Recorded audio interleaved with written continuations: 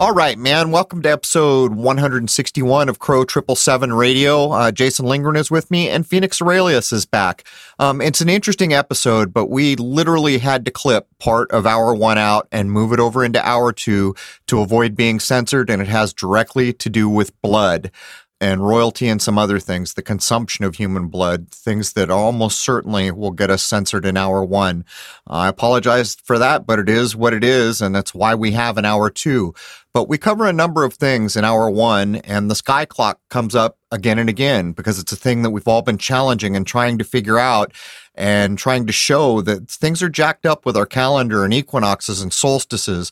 So part of this episode will be a real challenge to see if folks who are flat earth people or globe people can meet in the middle and share ideas and build a bridge. Because after all, we're all after the same thing. We just want to figure out what's real in this place we exist. Anyhow, let's jump in with Jason Lindgren and Phoenix Aurelius for episode 161. And by the way, hour two is heavily about Spagyrics. Cheers.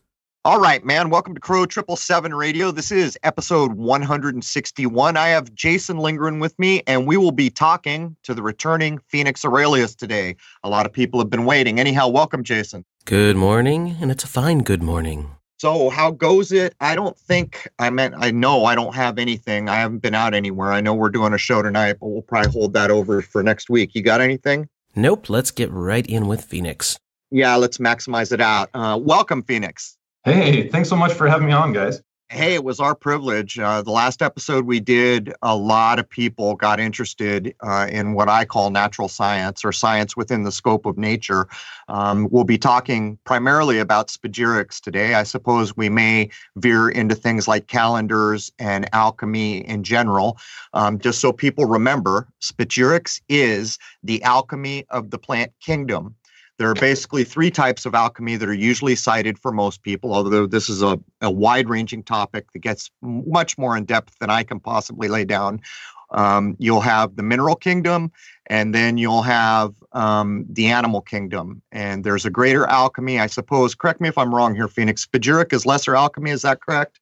I would say that you're wrong. Yeah, actually. It's actually a bit of a misunderstanding in the way that a lot of modern authors have written about Spagyria, that they think that Spagyria is limited to just the vegetable kingdom and the lesser works, which isn't true. It's just that most people don't have enough skill to take their work into the mineral kingdom and to be able to make items of medicinal virtue. So it's actually just a misconception. Spagyria does work with minerals, it does work with metals, and it does work with animal products in a way of making medicinal virtue. And realistically, I would say that alchemy and Spagyria are actually the same thing. If there is a differentiation, it's that Spagyria is alchemy specifically performed to create remedies of medicinal virtue, whereas alchemy can be initiatic. It could also be industrial. It could also be self-serving. There could be a lot of different, could be psychological. So alchemy is more of a pattern at broad that could be used for a lot of different things. And Spagyria is specifically the medicinal application of alchemy. So when I read that, and it was, I don't know, maybe 6 months ago, I took issue with it as well, which is why I asked you to correct me if I needed it, for the simple reason that when I logically thought about it, all things in our world can be thought about with three philosophical principles, and that's basically at the root of most of this, is it not? Well, I mean, before the term spagyric, even like up until the scientific revolution, anybody who practiced alchemy was just called a philosopher, because you had to know astronomy, you had to know music, you had to know physics, or what they just called physic at the time. And then you had to be able to understand or rationalize about the world and all of the different things. You had to know mythology, like basically what we would now consider to be a Renaissance person. That was the minimum requirement at one point to become an alchemist or to be a philosopher. And so many of the great philosophers that we still refer back to, that's just kind of the way that they would refer to their own art, is the art of philosophy. Well, I'll point people in a direction. Everyone's always asking for source material. What Phoenix just mentioned about philosophers is covered pretty well in a book by Marcus Aurelius, The Meditations of Marcus Aurelius. And so we are told that Marcus Aurelius was a Caesar, but when you read his writing, it almost feels like he's a Buddhist monk. It feels so far from what you've been told a Caesar or a supposed ruler of Rome, whatever that period of time actually was. But in that text, in the mind of Marcus Aurelius, it is the highest calling. He basically says, if I could have been whatever I want, I would have been the best thing you can be, which is a philosopher, but unfortunately, I've got to be a Caesar. But anyhow, let's catch people up with what's happened, Phoenix, since the last time the show. Why don't you catch people up on where you're at now and all the improvements you've made? Oh, wow. That has been like moving at light speed. And that's actually, in particular, that's due to the Crow 777 listeners and to you guys having me on the show. So first of all, I just want to send a huge thanks to everybody who flooded my website, placed orders, participated in my research programs. It's gotten so full that I've actually even had to shut the research programs down temporarily because we've hit max capacity. So that's really cool. Also, I have so many research clients now that we are able to dial in the way that we take an intake form now to be able to save people months and months and months of research because I have so much data. I'm now realizing that so many of people's issues actually come down to Epstein-Barr virus, that over 90% of people actually have. There are 6 different groups, 4 different intensities of it. And now that we're realizing that this could be the actual source of so many people's immune system, endocrine system, and nervous system issues, since we've been working on that and testing with that, we are getting a much higher response out of all of our research clients. So I've kind of put things on hold there. And in just a couple of weeks to a couple of months, we're going to have this whole new process that will tell you specifically what your intrinsic data field tells you is going on with your body and whether any of my services or products will be helpful, and if so, which ones. So that's the first thing. Like, we've dialed things in immensely in the intrinsic data field research. The other thing is that we moved into our new facility now, and I've got immersion study programs. So people can come and stay with me for 3 days or 7 days at a time and learn just about any kind of Spagyric curriculum that they want. I offer a couple of ideas and some packages on my website. But if you say, hey, really, here's what I want to do, and you throw it at me, as long as I feel comfortable teaching it and have the labware for it, then we'll just go ahead and have you over and do it. This year, September dates are already sold out, but I do have some dates, and May dates are already sold out. In fact, I have an apprentice that's going to be coming here in just a couple of days in order to finish out the May one, but I do have some available for July, and then we'll be opening up our 2020 calendar here soon. All right, man. Before we move on, why don't you go ahead and get into the first hour where people can make contact with you if they so desire? Oh, yeah, by all means. Yeah. So for those who haven't visited, you can always visit www.phoenixaurelius, that's spelled PhoenixAurelius.org. So phoenixaurelius.org. And from there, you'll be able to see that I have some wellness research programs, some immersion study things, some IDF amulets. IDF stands for intrinsic data field. You'll be able to just kind of navigate the website relatively easily from that homepage. And if you're interested in my Spagyrics in particular, just hover over the Spagyric Wellness tab and then scroll down to the tab that says Spagyric Apothecary. Right. And just for everyone listening, I don't know, 3 times now, I think you've sent me big boxes of things I've ordered, and the quality is bar none the best I've ever seen.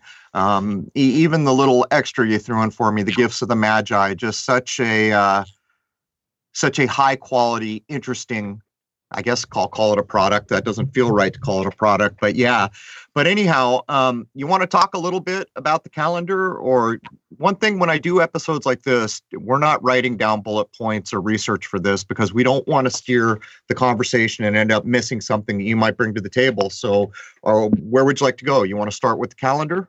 Yeah, let's go ahead and talk about that. Yeah, that was a really fascinating chat that we had before we went live. So let's just bring the listeners in on that.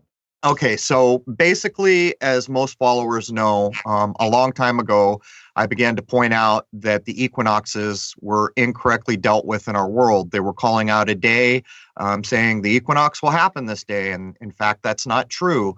And as myself and many members of the Crow 777radio.com forum began looking at it, we started to realize that not only is it not true, it's wholly dependent on geography. It's a bit like someone saying in New York, the sun's rising now, so this is the time the sun rises for everyone in the world. That's a one-to-one allegory. It's just not true.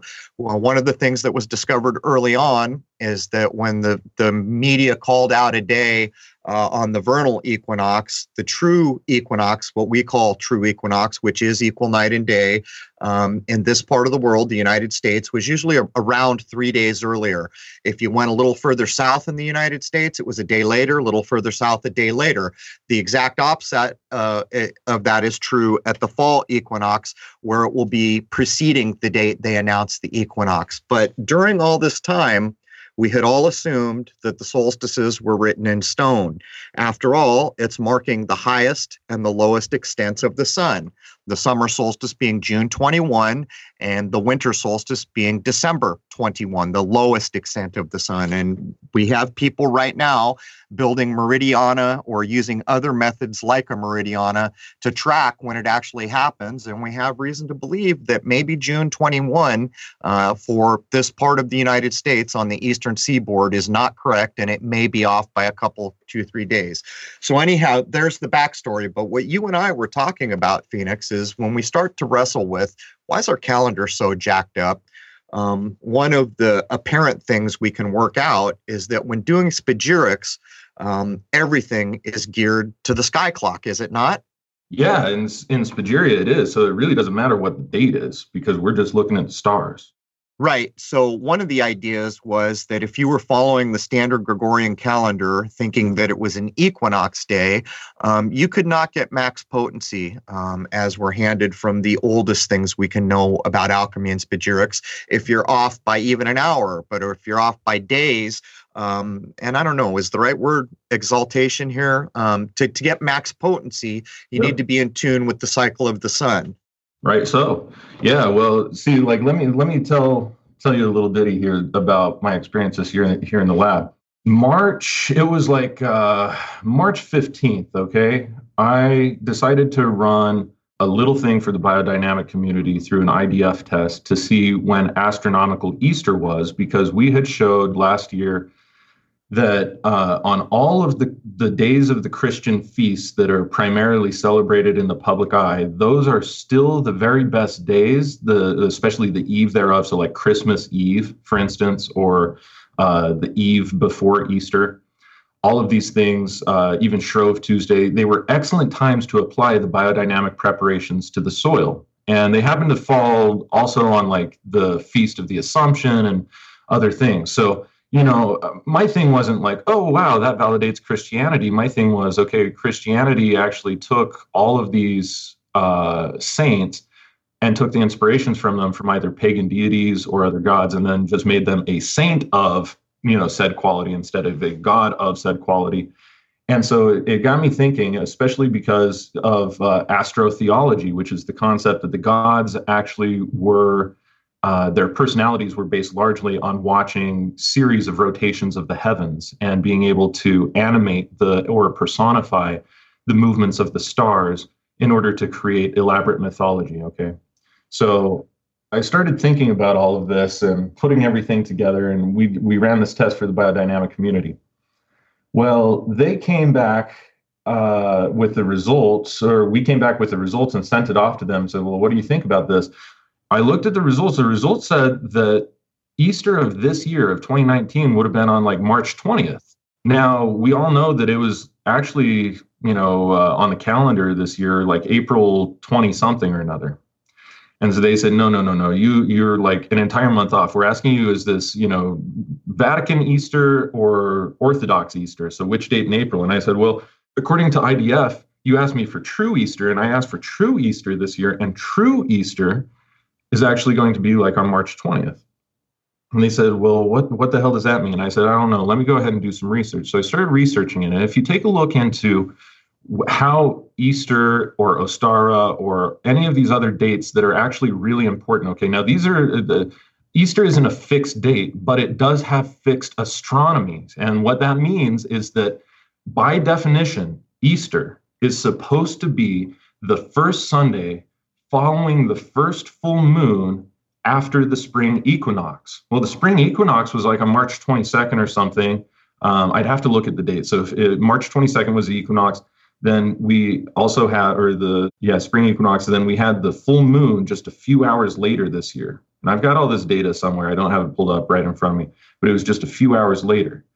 And then that following Sunday, which would have been the day after all of that happened, because I think the equinox happened on a Saturday today. The day after that, so the 23rd or something, must have been actual Easter. And I looked at that and I found out, okay, the moons that the Vatican acknowledges are they're called ecclesiastic moons. Right. Yep. They acknowledge that the full moon actually happens before it actually happens. I can actually address some of this. At some point, I'm hoping to do episodes, and it is so complicated. But at this point, I feel confident in saying, so many people comment, why is our calendar so jacked up? Well, it's because of Easter. Because what the Vatican did was they wanted to be able to make tables that projected out what day Easter would be so they could make the dictate over the whole world that they were in control of from a spiritual standpoint. This is the day we will celebrate Easter.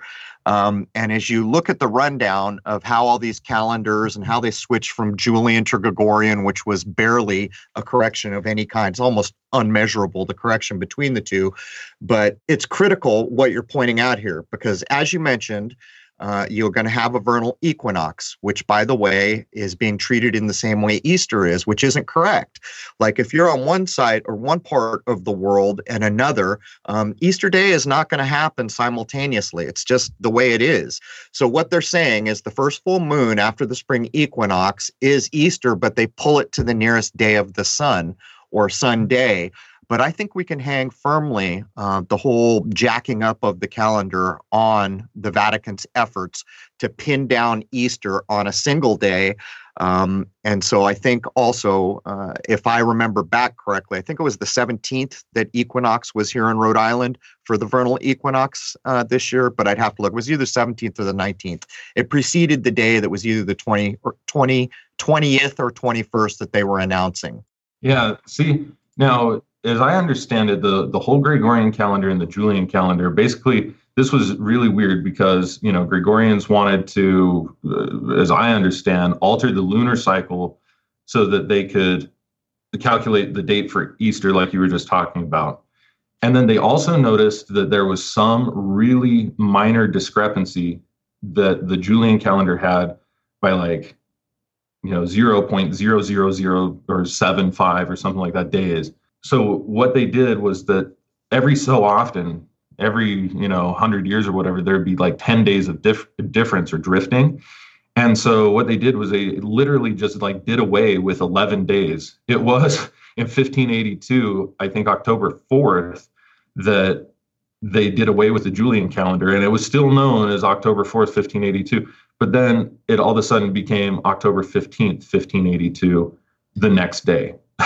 Right. And during that, we lose 11 days or something like that, isn't it? Count the ways as they do the switchover. They just basically chuck out 11 days. Yeah, exactly. So, this brings us around to the whole Julian calendar thing. So to refresh people's memory, when we first got going on the equinox thing and the threads at crow777radio.com, we were going to the Naval Observatory's date and time information to simply look up sunsets and sunrise, at which point along the way, they shut the site down and boot us all out. And it's down for, I forget, a week or two before it comes back up. But during the course of that, we began to realize that the Naval Observatory, with their cesium clock helping to keep world time, we're told, is still tracking Julian time. So why would that be? If we're now all using the Gregorian calendar, why is the Naval Observatory still tracking Julian? And Phoenix and I began to talk about this, pointing out, as we have so many times, if you take the word September, that's sept. Why is it the ninth month? It should be the 7th, or October should be the 8th month, not, all the way up to December. That should be 10, not 12. So can you address that a little bit? Because that goes all the way back to what we assume and call Julians, but it also drags us back to a supposed calendar that had only 10 months that we don't know a heck of a lot about, I think. Yeah, exactly. Sometimes that's known as the first Julian or pre-Julian calendar. So Julius Caesar, 46 BC, he created the Roman calendar, which we now know as the Julian calendar, and it took effect right on 1st January 45 BC. Do we know, did Julius Caesar himself literally do this, or did he put it into effect? Did he have people come up with it for him? It was proposed by him because, of course, he couldn't just do it. He's an emperor. It would have to be approved by the Senate and so on and so forth as per Roman law. So it was proposed by him, but it was passed. And that's what I'm saying. It took effect on 1 January 45 BC by edict. But who would have actually come up with the system itself? Do we have any idea about that? Oh, yeah, we do. In fact, okay, so here's where the history of the Julian calendar actually came from, was that all of the astronomers of Rome were put together to take the remaining information that we had in all of the libraries across the Roman Empire to be able to compile the most accurate calendar that reflected the calendar of the ancient Egyptians, because the ancient Egyptians had the most accurate Skyclock that, besides possibly the Mayans and a few other cultures, that we still know of today. So that's what the first Julian calendar was decided to do, or the pre-Julian calendar. And apparently that was used for some short period of time in the Roman Empire, just because it was like commonly agreed upon that was like the best way of using it. But at this time, the reason why the Julian calendar needed, or the Roman calendar in 45 BC needed to be created in the first place, was because there were so many different types of calendrical systems being used throughout the Roman Empire that there wasn't one agreed upon form. The Hebrews would use their type of calendar, which is obviously a lunar calendar, that we still have access, a lunar solar calendar that we have access to today. And then other areas of the empire would, like the former Persian areas of the empire, would be, using a different type of what we would now consider to be like Vedic astrology, essentially, and so on and so forth, in order to determine the position of the planets and all these things, and the position of the dates and the names of them. And so it became very confusing. As a result, like Rome did, if you can create unification or a system of unification, or make it a necessity that unification happens, then you have more control and more unity over the empire. And so this was like politically why Julius Augustus Caesar was looking to put this into effect in the first place. But during the years before it became an edict, before it actually like passed and became law, there was this pre-Julian calendar that was apparently only, like we were talking about, a 10-month calendar. And it measured 10 solar months and 13 lunar months in congruency, in accordance with apparently some data that was like Egyptian or reformed Egyptian of some sort, meaning that they had either accounted for, whatever Ptolemaic model of the earth that they had, or, whatever at the time. Still, that being said, when Julius Caesar officially got a hold of that calendar, he put 2 months in there and named them after himself. The month of July, after Julius, and the month of August, after his middle name, Augustus. And there you have it. So all of a sudden, we have a 12-month calendar. He split the difference, and then that worked pretty well. The only difference is that there was a number of seconds, maybe even a minute or so, that is off between an actual solar astronomical year and the Julian calendar, so that by the time Pope Gregory gets a hold of this in the 1500s, they can't calculate Easter properly because it keeps switching. And so, darn it, they have to make a new calendar that, like you said, is almost exactly the same as a Julian calendar, only that it accounts for Easter being in this very fixed position, because it creates the cross-quarter dates of the equinoxes and the solstices as being fixed, and then also tells us that the other cross-quarter dates are fixed, like Beltane, Imbolc, Ostara, and Samhain. Also assuming that every year is a fixed size, which I'm beginning to doubt. I'm wondering if the length of a year can be variable. But let's do the disclaimer here, as many people who follow, I don't really accept the dates here. We've done work with Velikovsky and Anatoly Fomenko and a lot of others to try to back up the idea that, in fact, history is a lie agreed upon. But we know certainly that whatever ancient Rome was, that things like the doors from the Senate, who helped put the edict out for these calendars, ended up on the first basilica, St. John's Basilica in the Vatican. But let's logically just point something out here. In my view, the screwing with calendars and the shuffling around of calendars, and the idea that somehow by the time Vatican City or popes got it, that they couldn't know astronomy anymore, it logically has issues. And here's why. Yes. Let's use the idea of Easter, first of all. So what they're going to say is we need to make the Easter annals or tables that will project Easter till the end of time. And so the change that they're making is administrative. It has really no reflection of the natural world if you think about it. And I think whether or not Julius Caesar existed in the time or as a man in the way we think he did, it's a similar thing going on. This is not about the natural world. This is about the need for people in charge to administer what they want to administer. So in the case of Easter, to come along and say, hey, man, Easter needs to be set, and we got to do all this crazy math and make all these crazy tables to figure it out. It will be the first full moon after the vernal or spring equinox, and then we'll just pull us to the nearest day of the sun. But here's the issue that I take umbrage with.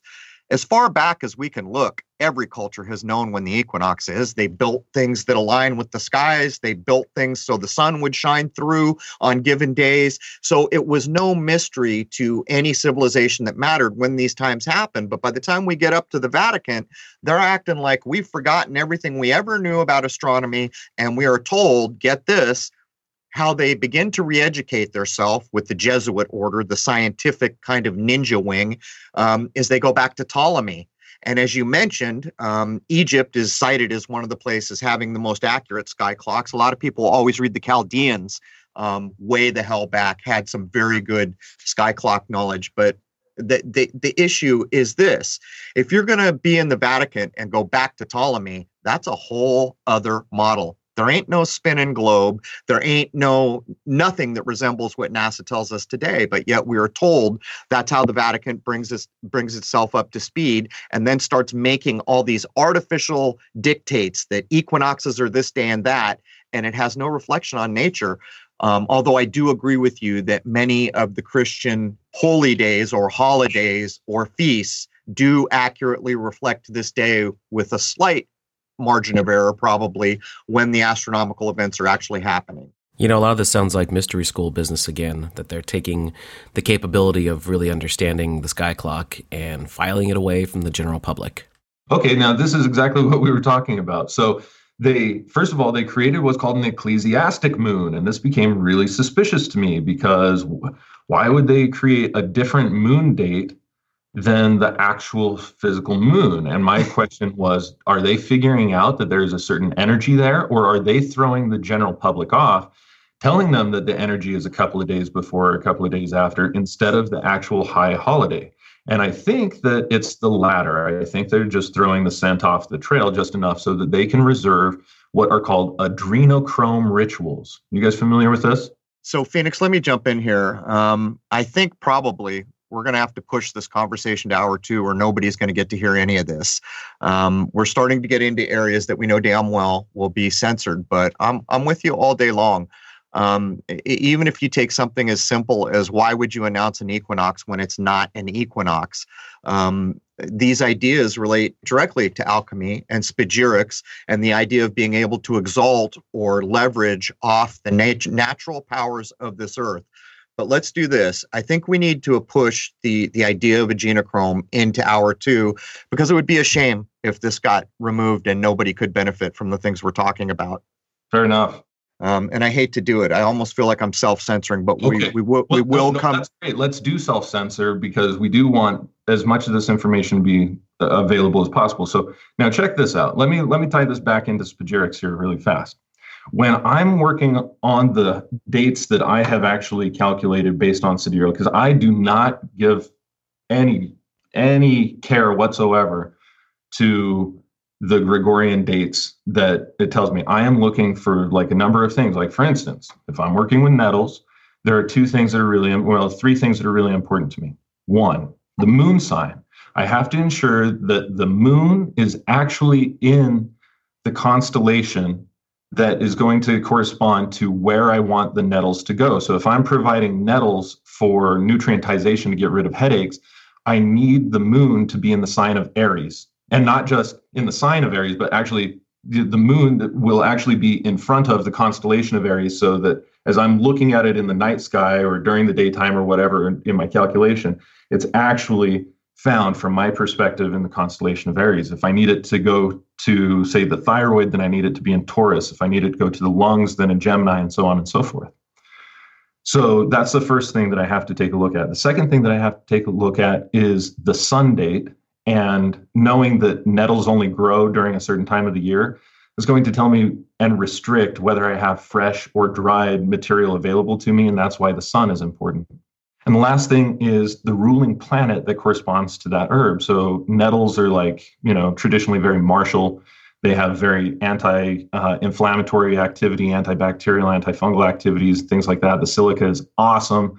We're finding out that even nettle has a lot of efficacy against EBV group 3, intensity level 2, in the IDF reports that we're taking a look at, which further backs up its antiviral activity. And people even used to hit their kidneys with this to create mild inflammation in early spring, like all throughout history, in order to get their lymphatic system working again after a long winter and so on and so forth. And it prevented a lot of diseases. So it's very martial, and I have to take into account where Mars is and if it's in a good point or if it's retrograde or, not in a good exaltation, because if its ruling planet isn't in a good spot, then it's probably, I should just postpone the work altogether and wait until it is. And so those are the three things that I always have to take into consideration when I'm really working on any herb, just preliminarily. Then there's a number of other things that are mentioned in Tim Wilkerson's Alchemy Astrology book that I also do, but those first three things are key. So this brings up some huge questions. It got me looking for the oldest sky atlas I could get my hands on, and I did get one from the 1600s and posted it. And also, you have referred a sidereal astrologer to me, which will be on shortly. His name is Athen, and this what I'm about to ask you is one of the conundrums that I've been trying to work through. Since we can look up at a constellation and we understand that since we're calling it a sky clock, a clock needs to have equal divisions to be actually working like a clock as we would expect. And yet so many of the constellations are less than or greater than 30 degrees, which does not give a clean division for 12 constellations. And of course, we can draw the lines to a supposed old 10-month calendar that you mentioned, all the way up to the Gregorian, where there's 12 months. But it culminated when I got this 1600s map, or maybe it was 1500s, I've forgotten now, 16th century, I think it was. And I started looking straight at the constellation of Scorpius, the Scorpion. And when I opened up, I went straight to Libra, the sign that precedes Scorpio. And to my astonishment, every other constellation had been drawn out and shaded. And I got to Libra, and it was a line drawing and had like this bizarre cross hatching for the shading. It was almost like it was sitting there saying, stare at me. One of these things is not like the other. And I instantly recognized that Libra, out of all the signs, is the only thing that's not a living thing. But what had gotten me going in the first place was two stars that are currently the major stars in the sign of Libra, called Zubin el-Shanubi and Zubin el-Shamali. And as I looked back to try to define them, I found that the definitions, and this is changing, by the way, but I already had ideas about this from a long time ago.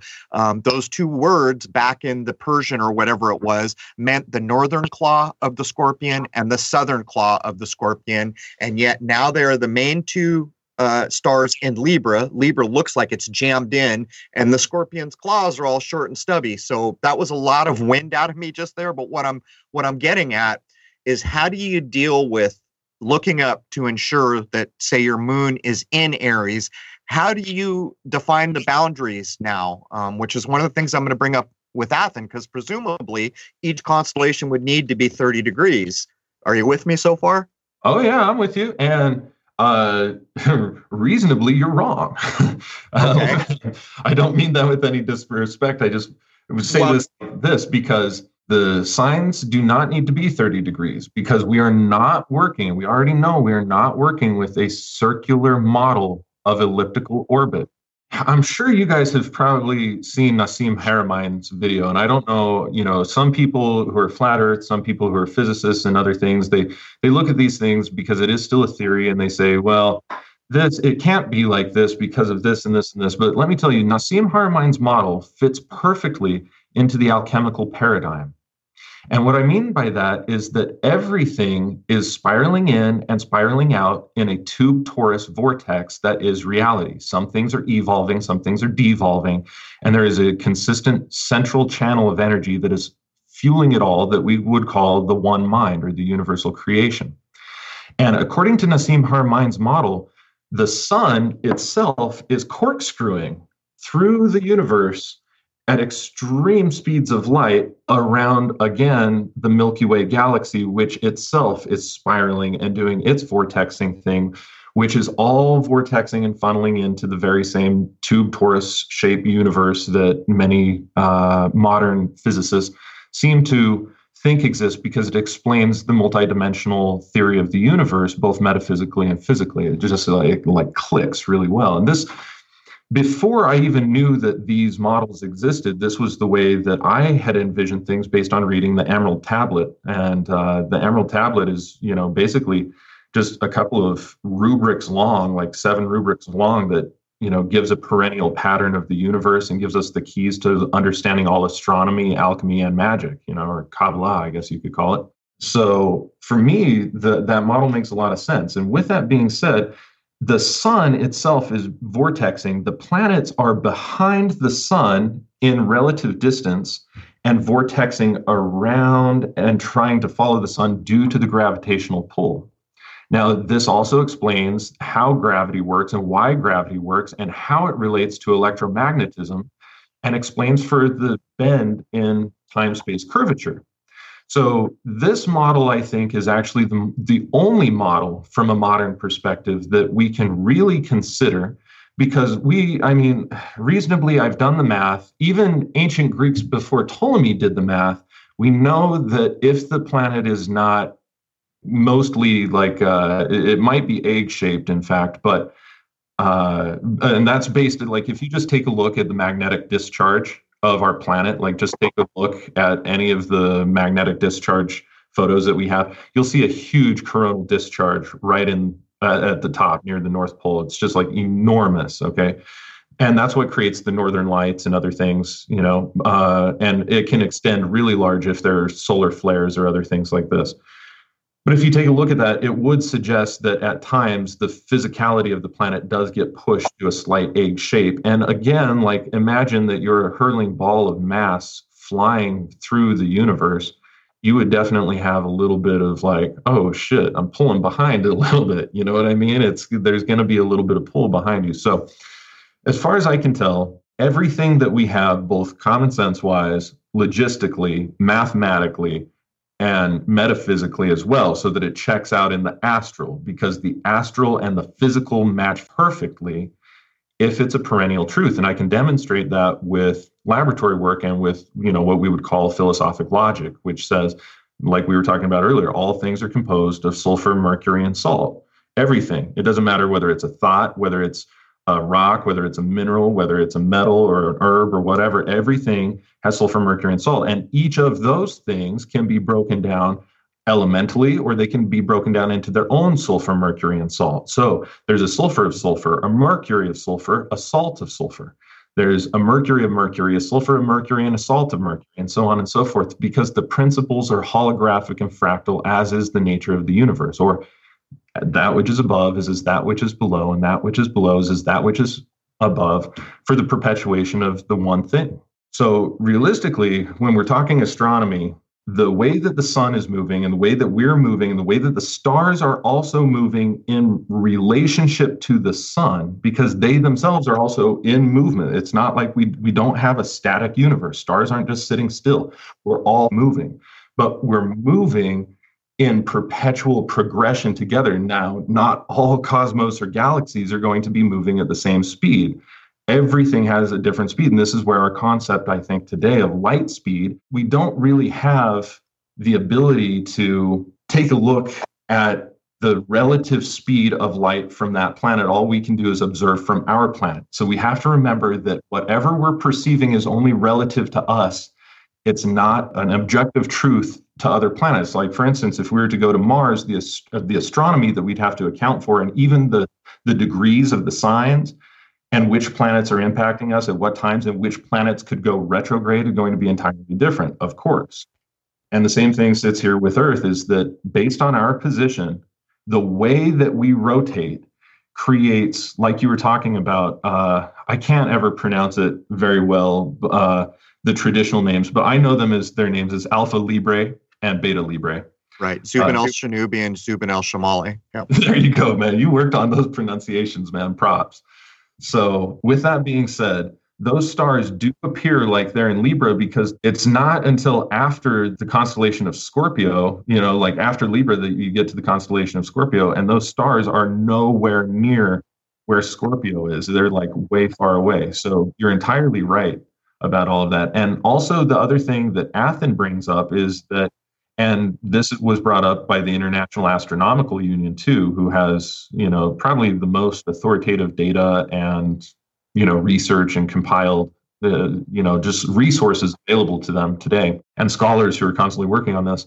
But they have decided that the 13th sign of Ophiuchus really needs to be accounted for, because the sun and all of the planets do show up in Ophiuchus, and they do definitely have a very clear quality. And since I've accounted for that in my lab work for maybe about the last year and a half, that's definitely changed the way that my lab work works. And the way that I've accounted for that is Ophiuchus now works with cellular and DNA data, which was something that formerly in medical astrology, there was no account for cellular data. There was no account for DNA data. Even Aquarius, they didn't really know exactly what to do with. They just said it rules over the ankles and the wrists, and, it does something. And, I think it was Judy Hall in recent days that said it deals with the quote unquote mysterious electrical system of the body. And now what I have shown is that it actually deals very heavily with the endocrine system, not just the electrical system. It's like electrical and nervous system, because it deals with the DC voltage that is generated through sunlight hitting our skin and through different waveforms hitting our skin. And so that's really the role of Aquarius. But then Ophiuchus really does, and we've confirmed this with IDF data, correspond to the DNA and the cellular thing as I had proposed. So as far as I'm concerned, the IDF is detecting the intrinsic data field of Ophiuchus and the intrinsic data field of Libra and Scorpio and so on and so forth, have slightly remodeled themselves in the scope of new information. Realistically, I feel solid with IDF technology in a way that when I'm asking this, it's not like, for instance, if I ask, does Libra do this, and Libra doesn't have that kind of action, it will come back with something that says no data. If we ask something and it gives us back data, and we'll grade that data on a scale of accuracy between 0 to 100, and then we can ask yes, no questions to dial things in from there, then I kind of feel like, okay, we've got something. We're kind of using like an oracle to confirm the suspicions of what's going on. So when you say prove things for yourself, that was my own method for proving what the International Astronomical Union data and what Athen has on his program at masteringthezodiac.com. So anyway. So let me just step in here real quick. This what we just did here is one of the big stumbling blocks online, because we have a couple camps that are very married to the models of our existence. Some tend towards the NASA model, some tends towards flat. But I think what's critically important here is for all these camps to come together and try to learn from each other. And you're putting out real experiential data. So, I mean, just to put a fine point on this before we move on. So do you accept the general boundaries of constellations as usable as typical astrology would put them forward? Or would it be better described as sidereal? Or how would you say the correct boundaries of constellations? How can people know what you would assume are the correct boundaries? Okay, cool. Yeah. So let me tell you what just led to this really fast. Was in 2015, I was doing medical astrology research programs. So people would sign up with me. I'd run their medical astrology, and based on their medical astrology, I'd formulate 8 custom Spagyrics for them for that month, and then send it off to them. And they were, like 13-month clients, just like most of my initial research clients are, because I like to track them throughout an entire lunar year. So with that being said, I kept running into discrepancies where about maybe 60% of the time, and I was using sidereal astrology at the time. I was using Vedic astrology at the time, though. So it's a form of sidereal, but it uses the equal 12 constellations and 12 houses and 30 degrees for each one to make a perfect circle, okay? And what I kept finding was that there were discrepancies, and I couldn't put it together until I watched that Nassim Haramein video. And that's where I said, you know what, there's no way in my right mind that I should be trying to fit these stars into a circle. I already know that they're not 360 degrees. Our orbit is elliptical. I already know that. Like, it's obvious, actually, because I can see that in the sky. And so with that being said, I struggled for a long time trying to create a new zodiac that was based on a spiral, which actually shows a certain length of time based on how far out the spiral goes, and then showing the different degrees. But it was very, very complicated, and the mathematics were very hard, and I couldn't program it very well because I'm not a very good programmer. I tried, but I'm not a very good programmer. Let me try to build a bridge real quick. For all the people who have been working on the assumptions that the world is flat, a lot of those models include spiral ideas. So let's build a bridge here. Let's get together. You've got groups of people all aiming for the same result. How do we find some accurate truth in this world? And I'm saying this, Phoenix, because I know the result. Online, it has been such divided camps that I think it's critical to put everyone's ideas on the table and try to come to an agreement. But instantly, when you started to talk about the spirals, that corresponds directly with a lot of one of the other camps. So I think that's a common ground where we can begin to observe what each other are up to. Well, I think that's rad, actually. If they have some mathematics and like a theory that, that anybody would like to show me, I would like, because for me, really, let me just put it like this. I could care less if the world is round or if the world is flat. It doesn't matter because I can still calculate where the stars are from my position, regardless of my position. And as far as I can tell, whether I sail south or whether I fly south, which, I have been south of the equator, I have been on that flight. I do know what it looks like from the air. I have seen the curvature of the earth. But regardless of all of that, let me just say that maybe it's flat and then there's a dome over the top of us, or a firmament, the way that we talked about. I don't think that that's true because I know enough about inner earth theory. And so we would have to be talking about, and I've also astral journeyed there. And so I've had like personal experiences in the psychic realm under the earth. And those aren't just imaginations because they're corroborated by thousands and thousands and thousands and thousands of other individuals who are very highly trained and adept in their own psychic faculties. So for me, I just would have to say that I'm very open to anything. It just takes some data to show me what's going on and how deep maybe the lower firmament is and how deep the oceans go if we're not a globe. Otherwise, based on what I can see, because of the centrifugal motion of the Earth explaining for the account of days, it does seem as if, and along with the atmospheric pressure that we would have, not just through centrifugal motion, it does seem like we would have to be circular, not necessarily flat. But I have read many of the arguments. Some of them seem to be very valid arguments, but just mathematically they don't check out. So if you think about it, it's like, oh yeah, that could make sense. But then, when you go to do the math, then that's a different thing. And then when you go psychically to check in the astral to make sure that it's also a truth, and then bring that into the laboratory to enact the truth. Like, for instance, here's what I do in the laboratory. Okay, they say, hey, Fee, spirit can dissolve ego. I say, okay, cool. Now in my language, spirit is a universal and holographic principle. It doesn't matter whether we're talking about the universal spirit or whether we're talking about vegetable spirit. Everything that is a spirit corresponds to that archetype. So I say, okay, cool, I've got vegetable spirit. Now I got to take some subject to see if this is going to extract his ego. So I take an herb, right? Let's say I take lemon balm. I stick that lemon balm in a flask and I pour my spirit over that lemon balm, over that individual. And what ends up coming out is actually all of his soul, which is to say the sulfur portion, particularly the fixed sulfur portion, but also any volatile oils, which we would call the higher soul or the volatile soul. And so I can say, yeah, man, it extracted actually a little bit of the higher soul, but it definitely extracted the ego. So does spirit dissolve ego? Yes, it does. Okay. I just proved something in the astral that is also true in the physical by utilizing its universal, holographic, and telescopic archetype. This is kind of the way that a philosopher in ages past would have proved something, or even the scriptures. This is why Paracelsus didn't agree with the scriptures the way that they were written and said they must have been altered, because he went through the scriptures and used it as a manual for lab work for the creation of the philosophic stone, because the story of Jesus or the story of Mithras or the story of all these others follows the process of creating the philosophic stone. And so they can be alchemically decrypted. And all you have to do is follow the allegories, decrypt them into their actual archetypes, follow the process. If the process doesn't work, you need to take the process, change it, find out what does work, and then rewrite the story accordingly. And that's how we can actually become one and reunite with universal and perennial principles. So I'm glad you said all that.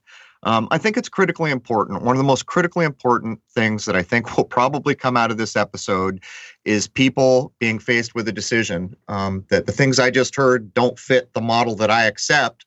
So the question becomes, can the minds meet in the middle and join when they're clearly engaged in working to the same end?